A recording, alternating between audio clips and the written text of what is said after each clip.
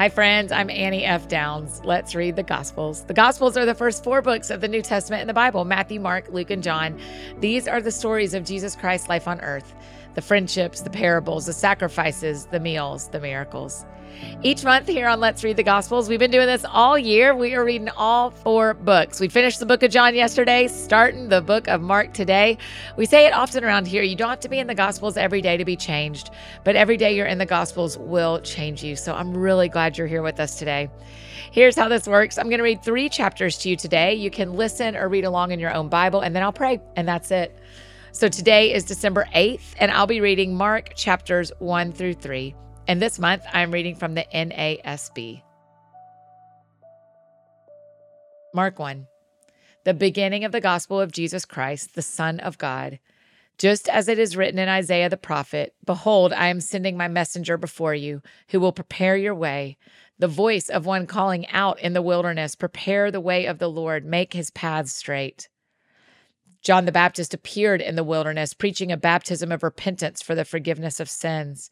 And all the country of Judea was going out to him, and all the people of Jerusalem. And they were being baptized by him in the Jordan River, confessing their sins. John was clothed with camel's hair and wore a leather belt around his waist, and his diet was locust and wild honey. And he was preaching, saying, "After me one is coming who is mightier than I, and I am not fit to bend down and untie the straps of his sandals. I baptized you with water, but he will baptize you with the Holy Spirit." In those days, Jesus came from Nazareth in Galilee and was baptized by John in the Jordan. And immediately coming up out of the water, he saw the heavens opening and the Spirit like a dove descending upon him. And a voice came from the heavens, "You are my beloved Son, in you I am well pleased." And immediately the Spirit brought him out into the wilderness. And he was in the wilderness for 40 days, being tempted by Satan. And he was with the wild animals, and the angels were serving him. Now after John was taken into custody, Jesus came into Galilee, preaching the gospel of God and saying, "The time is fulfilled, and the kingdom of God is at hand. Repent and believe in the gospel." As he was going along the Sea of Galilee, he saw Simon and Andrew, the brother of Simon, casting a net in the sea, for they were fishermen. And Jesus said to them, "Follow me, and I will have you become fishers of people." Immediately they left their nets and followed him. And going on a little farther, he saw James, the son of Zebedee, and his brother John, who were also in the boat mending the nets.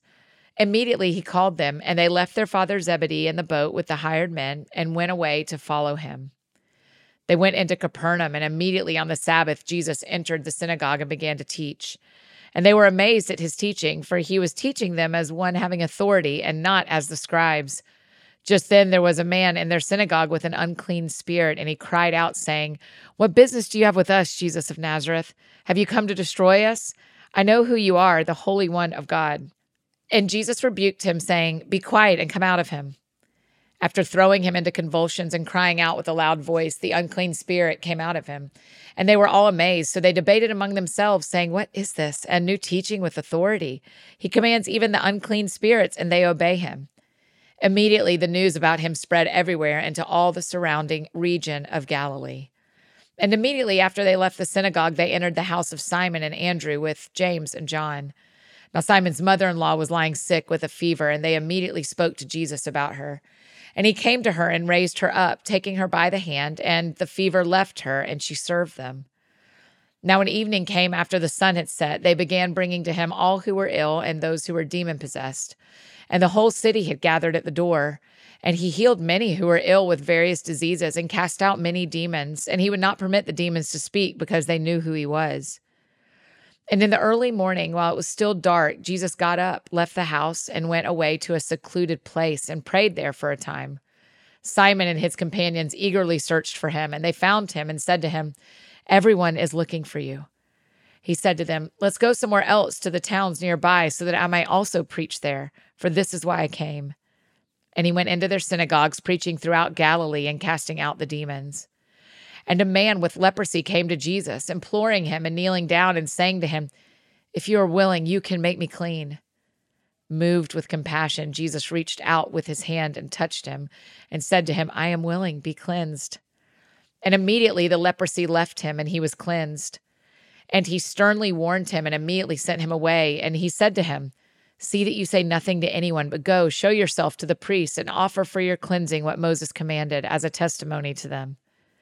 But he went out and began to proclaim it freely and to spread the news around to such an extent that Jesus could no longer publicly enter a city, but stayed out in unpopulated areas, and they were coming to him from everywhere. Mark 2. When Jesus came back to Capernaum a few days later, it was heard that he was at home. And many were gathered together so that there was no longer space, not even near the door, and he was speaking the word to them. And some people came, bringing to him a man who was paralyzed, carried by 4 men. And when they were unable to get to him because of the crowd, they removed the roof above him. And after digging an opening, they let down the pallet on which the paralyzed man was lying.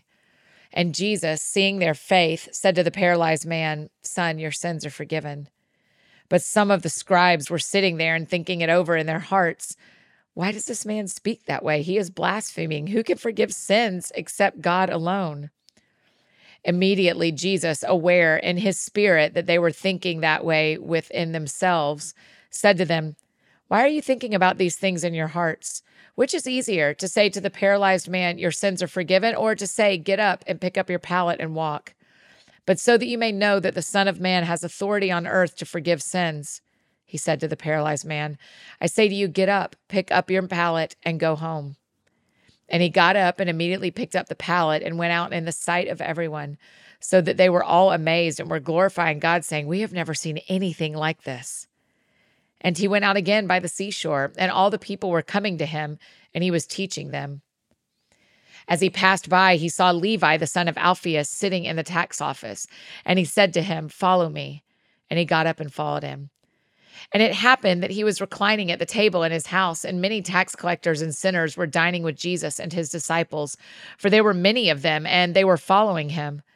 When the scribes of the Pharisees saw that he was eating with the sinners and tax collectors, they said to his disciples, "Why is he eating with tax collectors and sinners?" And hearing this, Jesus said to them, "It is not those who are healthy who need a physician, but those who are sick. I did not come to call the righteous, but sinners." John's disciples and the Pharisees were fasting, and they came and said to him, "Why do John's disciples and the disciples of the Pharisees fast, but your disciples do not fast?" And Jesus said to them, "While the groom is with them, the attendants of the groom cannot fast, can they? As long as they have the groom with them, they cannot fast. But the days will come when the groom is taken away from them, and then they will fast on that day. No one sews a patch of unshrunk cloth on an old garment. Otherwise, the patch pulls away from it, the new from the old, and the worse tear results. And no one puts new wine into old wineskins. Otherwise, the wine will burst the skins, and the wine is lost in the skins as well. But one puts new wine into fresh wineskins." And it happened that he was passing through the grain fields on the Sabbath, and his disciples began to make their way along while picking the heads of grain. The Pharisees were saying to him, "Look, why are they doing what is not lawful on the Sabbath?" And he said to them, "Have you never read what David did when he was in need and he and his companions became hungry? How he entered the house of God in the time of Abiathar, the high priest, and ate the consecrated bread, which is not lawful for anyone to eat except the priests, and he also gave it to those who were with him?" Jesus said to them, "The Sabbath was made for man, and not man for the Sabbath. So the Son of Man is Lord, even of the Sabbath." Mark 3. He entered a synagogue again, and a man was there whose hand was withered. And they were watching him closely to see if he would heal him on the Sabbath, so that they might accuse him. He said to the man with the withered hand, "Get up and come forward." And he said to them, "Is it lawful to do good on the Sabbath or to do harm, to save a life or to kill?" But they kept silent. After looking around at them with anger, grieved at their hardness of heart, he said to the man, "Stretch out your hand." And he stretched it out, and his hand was restored. The Pharisees went out and immediately began conspiring with the Herodians against him as to how they might put him to death. Jesus withdrew to the sea with his disciples, and a large multitude from Galilee followed, and also from Judea, and from Jerusalem, and from Idumea, and beyond the Jordan, and the vicinity of Tyre and Sidon. A great number of people heard about everything that he was doing and came to him. And he told his disciples to see that a boat would be ready for him because of the masses, so that they would not crowd him, for he had healed many, with the result that all those who had diseases pushed in around him in order to touch him. And whenever the unclean spirits saw him, they would fall down before him and shout, "You are the Son of God." And he strongly warned them not to reveal who he was.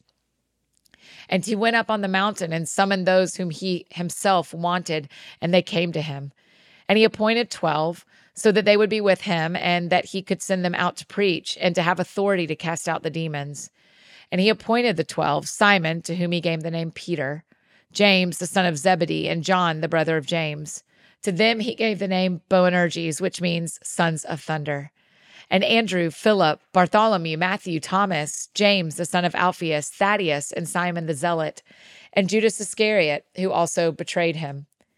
And he came home, and the crowd gathered again to such an extent that they could not even eat a meal. And when his own people heard about this, they came out to take custody of him, for they were saying, "He has lost his senses." The scribes who came down from Jerusalem were saying, "He is possessed by Beelzebul, and he casts out the demons by the ruler of the demons." And so he called them to himself and began speaking to them in parables. "How can Satan cast out Satan? And if a kingdom is divided against itself, that kingdom cannot stand. If a house is divided against itself, that house will not be able to stand. And if Satan has risen up against himself and is divided, he cannot stand, but he is finished. But no one can enter the strong man's house and plunder his property unless he first ties up the strong man, and then he will plunder his house. Truly, I say to you, all sins will be forgiven the sons and daughters of men, and whatever blasphemies they commit. But whoever blasphemes against the Holy Spirit never has forgiveness, but is guilty of an eternal sin, because they were saying he has an unclean spirit." Then his mother and his brothers came, and while standing outside, they sent word to him, calling for him. And a crowd was sitting around him, and they said to him, "Behold, your mother and your brothers are outside looking for you." Answering them, he said, "Who are my mother and my brothers?" And looking around at those who were sitting around him, he said, "Here are my mother and my brothers. For whoever does the will of God, this is my brother and sister and mother." That is Mark chapters 1-3 in the NASB. Let's pray together. Jesus, I'm just thinking about what it felt like to be your mom and your brothers in that moment of feeling confused and wanting to see you and being frustrated and disappointed and worried and all the feelings they were having. And you were in the right place at the right time. So even in my own life and our lives, will you just remind us that you have us in the right place at the right time? And staying connected with you, staying connected with God is like, that's the approval we need. And so would you show us where we can adjust today, but also where we have that approval that we're in the right place at the right time. So we love you, Jesus. In Jesus' name we pray. Amen.